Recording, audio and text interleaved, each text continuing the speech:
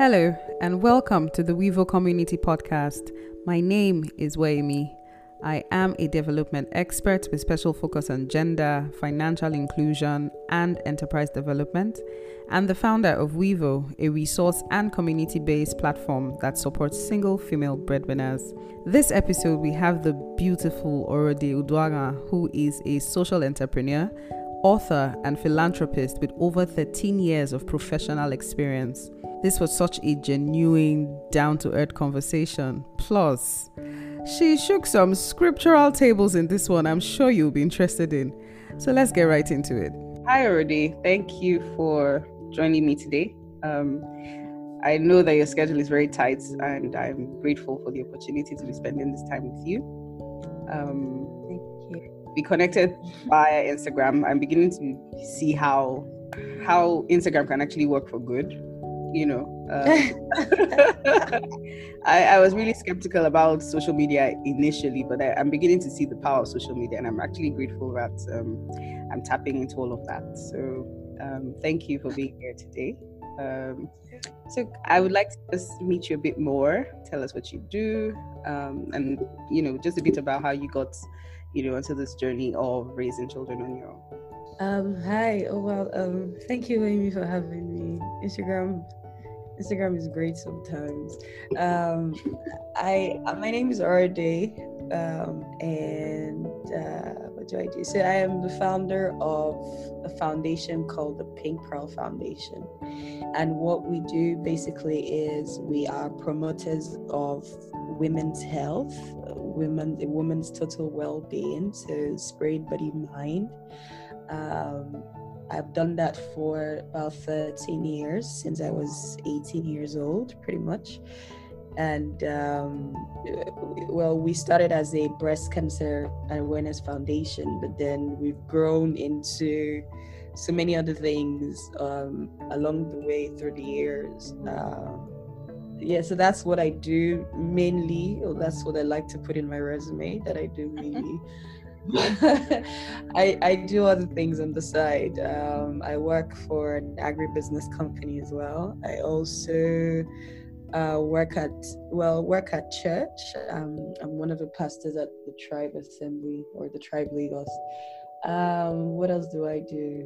I think that's about it. Everything literally is under the umbrella of the Pink Pearl Foundation. The other things I do on the side. How did I get to raising children on my own? To be honest, I think I wake up every day and I'm still asking that question, because it's definitely not the plan, Definitely not the plan. But we're here now, and we're grateful for the journey, and we thank God that we always have something to be thankful for every day we wake up. I used to be married. About 9 years ago, and unfortunately, it didn't quite work out the way that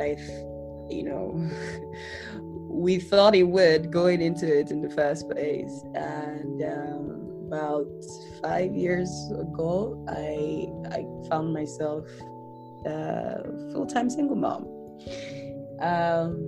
So that's how I used to be married, and then I'm not anymore. And that's how the children came. So I know that there's something that I used to do personally. Like, if I met new people and somehow got into the conversation, oh, you have a daughter, I was very quick to say, oh yes, I was married. Did you ever find yourself in a situation where you had to explain why you had children? Did you experience anything like that? So I can be very interesting. I have a very I don't. It's so weird, because I've been having this conversation a lot lately. God, what are you saying? I was having this conversation with my friend earlier today, and I'm like, you know what? I need to learn how to have a longer fuse for people's funniness. So I don't give room. I don't think I ever gave people the liberty to be that weird around me, or to ask us out sort of weird questions. So I don't think I've never really personally experienced any of those weird, biased questions that people throw. So, I mean, I hardly even realize that I'm my children's mom, because I'm really small. And yeah, so they think I'm their sibling, and we just like to leave it that way. So, so they're like, "Oh, your sister? Yeah, they're my siblings." So no, I don't think I've ever personally witnessed anyone, as trying to understand why I have children. I mean, they are here, and I just automatically have this weird defense that I don't know whether it's such a good thing, but then it's just there. So I never really give anyone room to ask me silly questions, to be honest. I know that. So we hear it. I mean, there's a lot of stereotyping, stigmatization, all the weird stories, that we get to hear. Personally, myself, I haven't necessarily experienced any. But I think maybe that's just as a result of maybe the kind of friends and family that, I probably have or something. So if I know maybe you haven't experienced it yourself, but like, are you aware that these things actually exist? Has it ever bothered you that, there all this kind of stereotyping and stigmatization that, women who are raising children on their own face? Oh yeah, I am extremely aware. I think it became a burden for me even before I became a single mom, because at some point in my journey, I don't know, I just found myself in the midst of a lot of female breadwinners really early, and I was able to see their struggles on a very intimate way, beyond financial burden, just that stereotype of a woman who is raising a child of her own. And I think the thing that was quite annoying for me at the time was people not even trying to empathize with why she's raising the kids on her own in the first place. And there's just that automatic judgment that comes as they see, okay, she's a single mom, and I experienced that quite early because I used to run a skill acquisition schools for female breadwinners earlier in my career. So I see that till tomorrow. So at that time, to be honest, I thought it was just a rural thing because a lot of the women we worked with were women in rural communities. But then, over time, you begin to see it even in the high rises. Yeah. Just that automatic stereotype people have for single moms or for women who are raising children on their own. And I think it's very unfair to just have a permanent judgment frame where you look at everyone who is raising a child on their own from. And it's unfair to the women as well, because it's first of all, it's difficult to raise a child on your own, and then you have to live through society's continuous stigma and whatnot, because it prevents them. I realized that it actually hinders a lot of women from opportunities that they would have. It's weird. I think it's so weird. And for me, the most weird thing about it is when you find men who are raising kids on their own, society automatically looks at them as heroes, like, oh wow, oh my god. But then once it's a woman, there just has to be a story, like she had to have done something wrong. I don't know why, but like, and okay, so I mean, what do you think that we can do to begin to to begin to change the stereotyping, change the stigmatization? How can we help? Because I mean, at the end of the day, I'm excited, that you're working with women, these women as well. Now I find myself working with these women as well. So like, what do you think we can do better? To basically just begin to change mindsets. I think for me, it's majorly around mindset shifting. People to begin to understand. But what do you think we can do better? I think it's a very deep-rooted problem. It's not even. It's such a deep-rooted problem. It's an entire societal mindset shift, to be honest. And it starts with, how do we see women in the first place? Let's even leave single moms. Single moms is touching it a little bit. Women generally in our culture, how are women viewed to start with? So it starts from there. What is the lens that we see women? If we cannot change that to start with, then it's going to be really tough for you to actually say, okay, let's be empathetic, or let's see things from the eyes of a single mom. because our society is not friendly to women to start with first. Yeah. And you're now a single mom. That's like, you're a witch plus a witch. You know what I mean? Yeah. Who are you? You know? And it's so true, because I remember I had an interview, you know, on this whole single mom thing the other day with this day, and I said to them, you know, I feel like when a man is a single parent, society goes with, he's so strong, you know, I can't believe he's doing it himself. In fact, that's the time to bake casserole and give him every day, just so that he's able to take care of the kids. But then when it's a woman's turn, it's just the opposite. So I think it's the woman thing. It's not even about being a single mom. I personally feel like it's the lens our society sees women from. It's a very dysfunctional frame, very, very dysfunctional frame. So that when the woman is out of the natural context, is even worse off. So okay, this one is useless as far as we're concerned. So I think we need to begin to teach the next generation how to see women better, like view women as, you know, way better than, you know, our fathers or come with us view women as. It's just reframing or restructuring that mindset that, you know, that they have of women generally to start with, you know. So earlier you mentioned that you had started working with you know, single female breadwinners. So I just want to link that a bit, right? So just before, like, you got married and everything, you know, they will always say, oh, you should have seen the signs, so when they ask me that question, I'm very like, I didn't necessarily grow up around any aunties who had failed marriages, right? So I mean, there's a difference between seeing the signs and ignoring them, and not even knowing that these are signs, right? And I came to that realization just a couple of years ago, that I didn't even know that some of the signs that I saw were signs that I didn't even know were signs, right? So did you see signs? Did you see anything? Because for me, I was very, love will conquer it all, we'll grow into each other, you know, just puppy love kind of thing. Did you experience that? Did you see anything that you knew or you felt were signs and you ignored, or you just did not even know that they were signs? I mean, you never really know their signs until you're looking back, right? And you're saying, shoot, oh right, that was there, oh wow, you know. So in the process before you get in, there are bits of dysfunctional personalities, but in your head you're just like, you know what, this everybody's sort of crazy, so I think we can still you know, I have craziness, you have your craziness, all right, no problem, we can do this. But then when you get in and you get out and you begin to look back, you're like, oh, this was there before, this was a sign, it's just amplified because I mean, now there's this so-called net of marriage that you know, they feel like you can't get out of, so let's just be ourselves in here.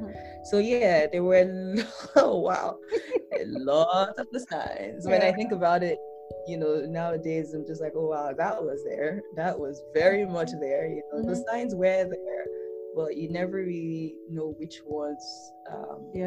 You know, unfortunately for me at the time, I was pretty young as well, so I wasn't exactly sure what the standard.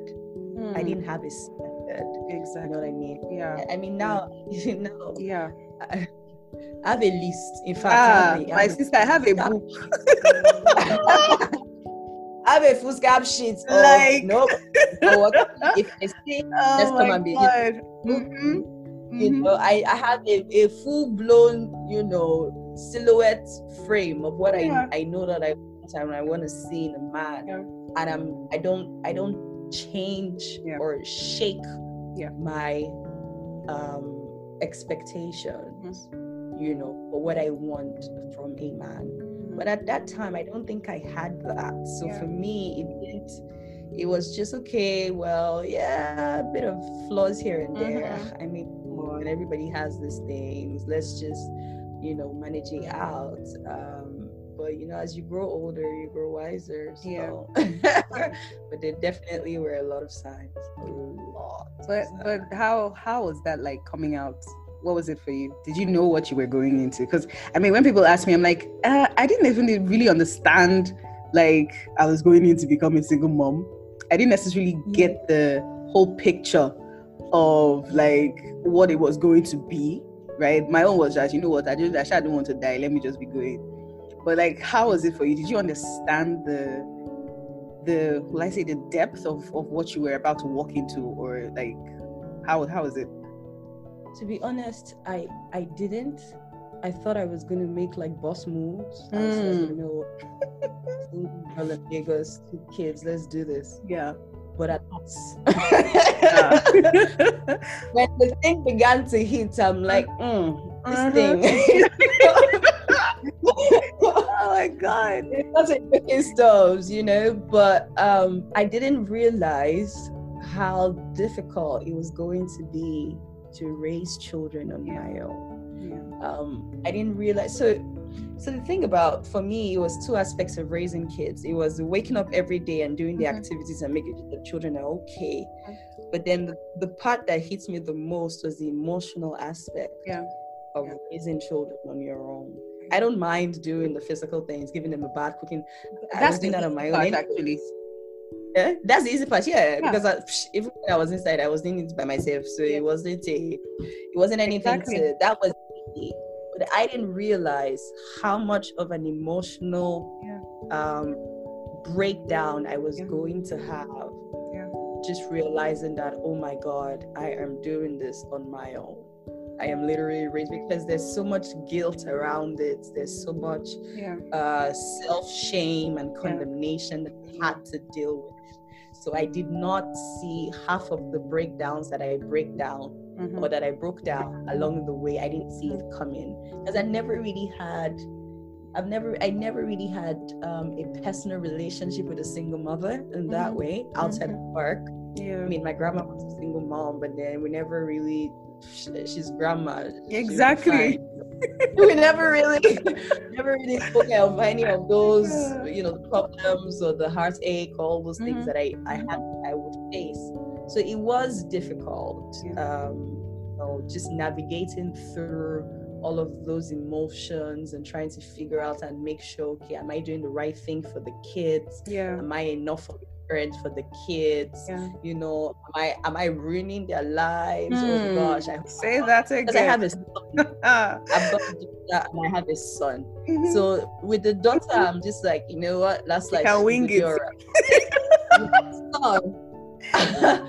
I'm like, how do I raise a boy? Like, I don't know anything about raising a boy. What do I say to him? How do I give him those, things that a man's supposed to know and be growing up? So a lot of those things were my struggles at some point in the journey. Just always second guessing my ability to parent, my kids. Am I being too hard? Because you tend to, at some point I found myself becoming very hard because I didn't want to miss it.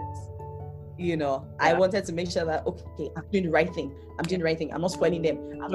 So I now became this tyrant, It wasn't so great, so there was always that up and down here and there. So it wasn't easy. I'm still navigating through, still understanding, still trying to figure out how this works as a parent. But I think one thing that's helped me was me coming to a personal realization that actually 2 things.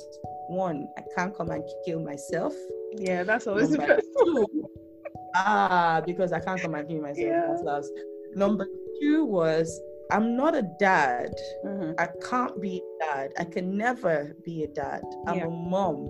And me being a mom to these children is enough. More than enough. I had to get my mind to that realization to say, already, you cannot be a mother and a father. You're a mother. Do what you can as a mother and raise them in the way that you can as a mother. Stop trying to be a dad and a mom. And that took away a lot of burden for me. I stopped trying to, fill in the 2 spaces that always used to get so guilt trip about, okay, I have to do this. Oh, I'm the only parent around, so no. The day I can't come to your school, I come to your school. The day I can't, I can't. You know, the day I can do some things, I do. The day I can't, I can't. And I've learned to have conversation with my kids over the years to say, look, this is the ability that I have, and this is how much I can stretch myself. You see, take it. You don't take it, I don't know how I can help you.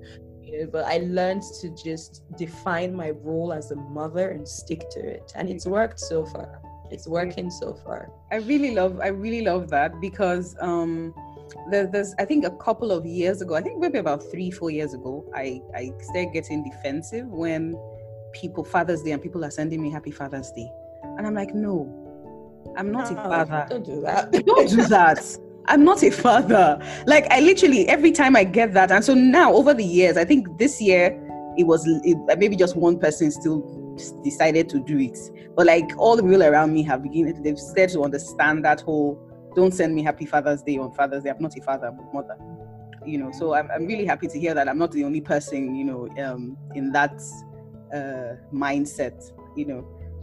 But let me ask quickly, did it shake your faith at any time? Oh, yes. Oh my God, yes. It did a lot, actually.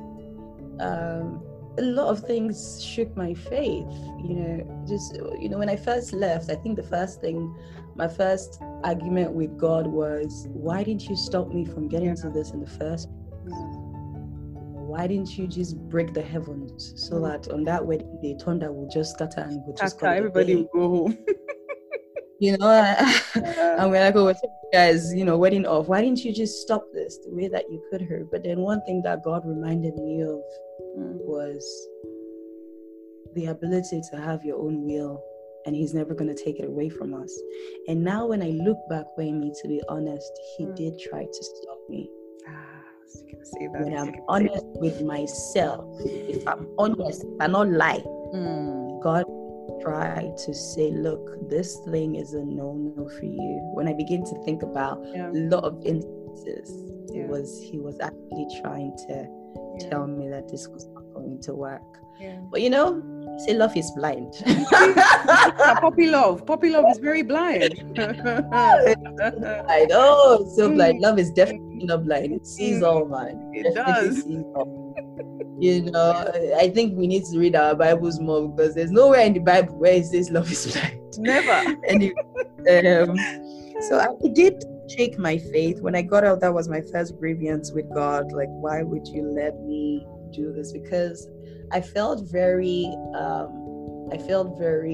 betrayed. Because I was at the peak of everything. I was at the peak of my career. I was at the peak of life. I was a high roller, you know. And then this comes and tosses your whole world around. And you find yourself right back at the very bottom of the valley. It was really hard for me to accept that. And I said, God, first of all, it's not fair that you would let this happen to me. I didn't do anything to anyone. I wouldn't hurt a fly. Why would you let this happen to me? And then secondly was, now we're here. How are you gonna sustain me moving forward? Because there were days where I would look around and there wouldn't be a lot for my children and I, you know, and I was just like, well, God, I don't know how you're going to do it, but somehow you're going to do it. Because at that time, I also withdrew myself from a lot of people. I withdrew from my family. I just didn't want anyone's opinion on anything at the moment. So I just wanted to try and figure out where my life was headed. So it shook my faith. I stopped going to church altogether. I just said, you know what?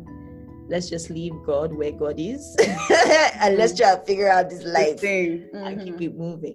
Because I also felt like I was being judged, you know, in church. People who knew me, you know, and for me, unfortunately, my story was everywhere. So it just felt like I didn't want any of that. There was a lot of shame that I was feeling. So my faith it shook my faith at some point. But I like the fact that it did that, because it also brought me to a point where I had nothing else but just God to depend on. And it led me to start a new relationship with God, a fresh relationship with God, outside of what I think that I knew about him. It led me to a place where God became my only sufficiency, and I needed to get that breaking point to realize that he was all that I had. So God, in his infinite sovereign wisdom, allowed certain things to happen so that I come to a place of understanding that without him there was nothing. Outside of him there is nothing. So that helped. It wasn't funny going through it, because there were a lot of nights of tears and pain and weeping. There were times where I would feel nothing's wrong with me, nobody beats me, but I would feel the physical pain. My heart. I would feel like I'm emotionally upset, but I'm feeling the results in my physical body. That's how bad it used to be some days. Some days I would, when you're in that place of feeling very stuck, where I just would feel like if for the next 1 minute there's nowhere else to go. I felt that some days, but it was in those moments that God will just somehow just come and show himself and, be a father to me. And it's been beautiful since. Since I've started following your Instagram page, so I mean, my own relationship with God will be, different. I did 10 years in Ekankar. Separation led me back into Christ. But I got very intrigued when you always use Abba, and it actually made me go deeper. It's amazing how our lives actually affect other people, but we don't necessarily know. So I mean, this is something I'm just telling you, but just experiencing that and seeing you always use that word, it made me more like I needed to find out what exactly that meant.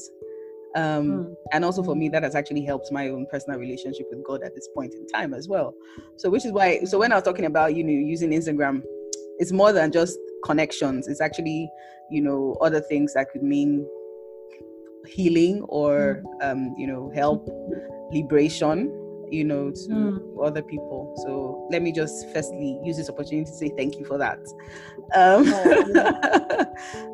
So what would you say are the values that have helped you through this time? What values have upheld you? Have you held strong to? So I think for me, the first thing I tried to do was, I'm going to go a little bit spiritual, was going back to the source to figure out who am I, who's already outside of marriage, who's already outside of being a mom, who's already outside of all this so-called titles or school, MBA, all those things. Let's put all that in the box for a second, and let me understand who I am. And I had to go back to God to say, what is my identity? How do you see me? Because all these years I have seen myself as already BA psychology, MADs, MZW, F. I live in this house. This is my address. These are my cars. This is my diamond ring. It's just all of those things. Now I'm sitting here, and it feels like all of those things are being stripped away. So what's left? Who's already? So I had to go back to God to start to figure out what my identity in Christ was.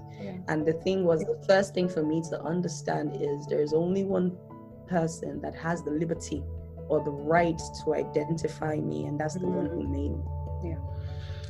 Because I was dealing with a lot of stereotypes. I was dealing with a lot of condemnation, because I'd never failed at anything, for lack of a better word. I'd never been in a position where I was considered a failure, ever. It was like I had magic fingers when everything I touched turned to gold. But now here, and I feel that what was supposedly the most important. Because at that time there was nothing I didn't hear. She knows a big cook, now make. You know, she's too spoiled. Her parents are, you know, all sorts of things. I'm just here thinking about my life, like, you don't mean it. Me, I don't have to cook. Wow. Oh my God. You know, I felt like an actual failure because our African society, and I think it's a very unfair thing to do, and we need to begin to change the narrative. Yeah. We put so much of the marriage responsibility on the woman. Oh my God. Not it is such a wrong thing to do, and I would say this to anybody's face. Yeah. When God created Adam and Eve, it was a team that was made. It was a thing of partnership. Yeah. And to be honest, when I was reading, I've been doing the Tanakh study, reading the Bible in the Hebrews lately, and the part where it says, I'm going to shake this table a little bit. The part where it says, God created a helpmeet for Adam. If you read that thing properly, it wasn't necessarily referring to the woman. It was referring to the Holy Spirit, because that whole verse says Adam could not. God brought animals to Adam. God looked at Adam and said, Adam is alone. It's not good for him to be alone. Let me make him a helpmeet. Then the next verse now says, they brought the animals to Adam. Adam named the animals. Then the next verse now says, God had made Adam a helpmeet. And then it stops there before it begins to speak about the woman. So when I read that, it was like Holy Spirit, and this might just be the interpretation he gave me. It felt like Adam was alone. There was no helpmate. God brought animals for him to name. And then when you look at the Hebrew word for that helpmeet, or whatever it is that God was describing there, it meant someone who was before a person. Someone who was in a leadership position of a person. That's the Hebrew word that was used for the helpmeet in that scripture. So I'm here thinking, a woman is not in the leadership. You're not in the leadership, exactly. A woman is not before a man. There's only one person that has the ability to be this, and it's the Holy Spirit. And then if you go to what Jesus was describing about the Holy Spirit, I will send you a helper who will show you and teach you all truth. And it began to make sense that there was no way the woman gave Adam the inspiration to name the animals. It's not possible. It's not possible. So all this time, the responsibility of the work that Adam had to do was because he had the help of the Holy Spirit, not necessarily the woman. Because they've used that scripture to put so much weight on as the ones who are responsible for holding down the marriage, and it's totally wrong. The responsibility falls on the man and the woman. And it's so funny because a huge percent, let me say this in a Raz way, of the responsibility falls on the man. It's the truth, because the Bible says, love your wife like Christ loves the church. Jesus, that is a big role. I agree. Died for the church. Jesus died for the church. It's the biggest role in any relationship. And he was given to man. You know what I mean? So that thing really has, it dealt with me a lot. It dealt with a sense of failure, because there was all those stereotypes of you didn't hold it down well enough. Exactly. Pray enough. Didn't love him enough. You didn't manage enough. You didn't mend it enough. And I'm thinking, that's not my responsibility. I'm not the Holy Spirit. I cannot convert somebody. It's not my job to do that. My job was to come into this thing and support what you're bringing to the table. Exactly. And amplify it. It's not my job to help you create it. You know what I mean? So I dealt with that for a long time. And just going back to find my identity in Christ really helped get rid of that, very bad guilt and shame that I felt. I think that's like my major value that I hope helped me even till tomorrow, because I still hear a lot of crap that people have. about divorce, Yeah. about being a remarriage, and I'm like, you know what? Last, everybody we want. We'll be all right. We'll be all right. God life in it. When we reach heaven, let God do the judgment by himself.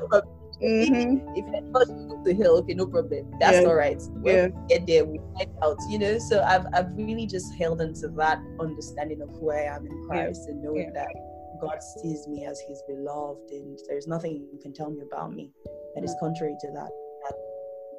Yeah. Do you have any regrets? Hey. Okay, so honestly, right now in my life, at this moment, not really. Yeah.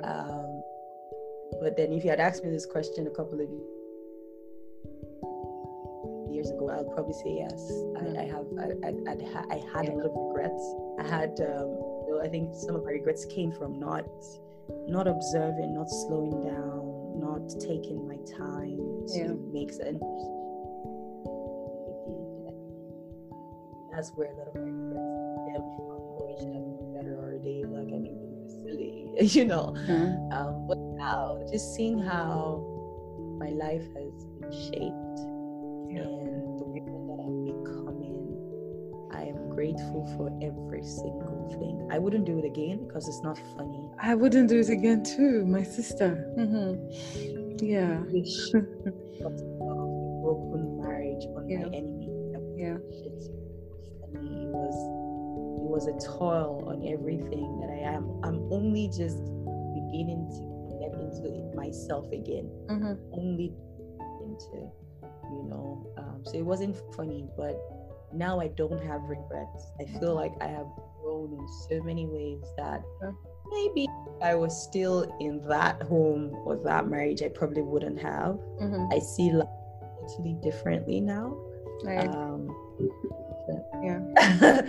Oh God, totally differently now. I think it's made me more. I mean, I used to think that I was kind, and I was, because I work with people who are in disadvantaged positions, but that's not really the definition of. That's not the test of kindness and a good heart. That really is how you feel about people who are even on the same level as you, and I believe this process has brought me to a place of being an empathetic person and trying to see things from people's perspectives. Because if you had told me that I would get a divorce in my lifetime, I'll tell you, man, and not even not even in 10 lifetimes. Like, do you know who my father is? Who my mother is? My mother is an intercessor for them. I said, how dare you tell me such? Do you know who my God is? No. This thing cannot happen. But here we are. So I've learned to be very empathetic and very understanding of people's journeys.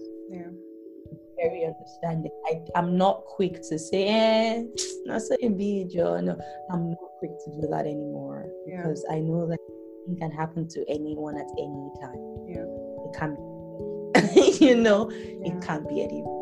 It's really, it's shaped a lot of things and the way that I view life these days. Oh wow, already it has been such an interesting conversation. I'm really, really, really, really grateful for your time. Okay, so as we round up, I'll just ask quickly. So what would you say to any woman who finds themselves in this position? Either on the journey or just about to start the journey, what would you say to them? Two very different set of people. If you are on the journey, I actually pray that you're strengthened every single day.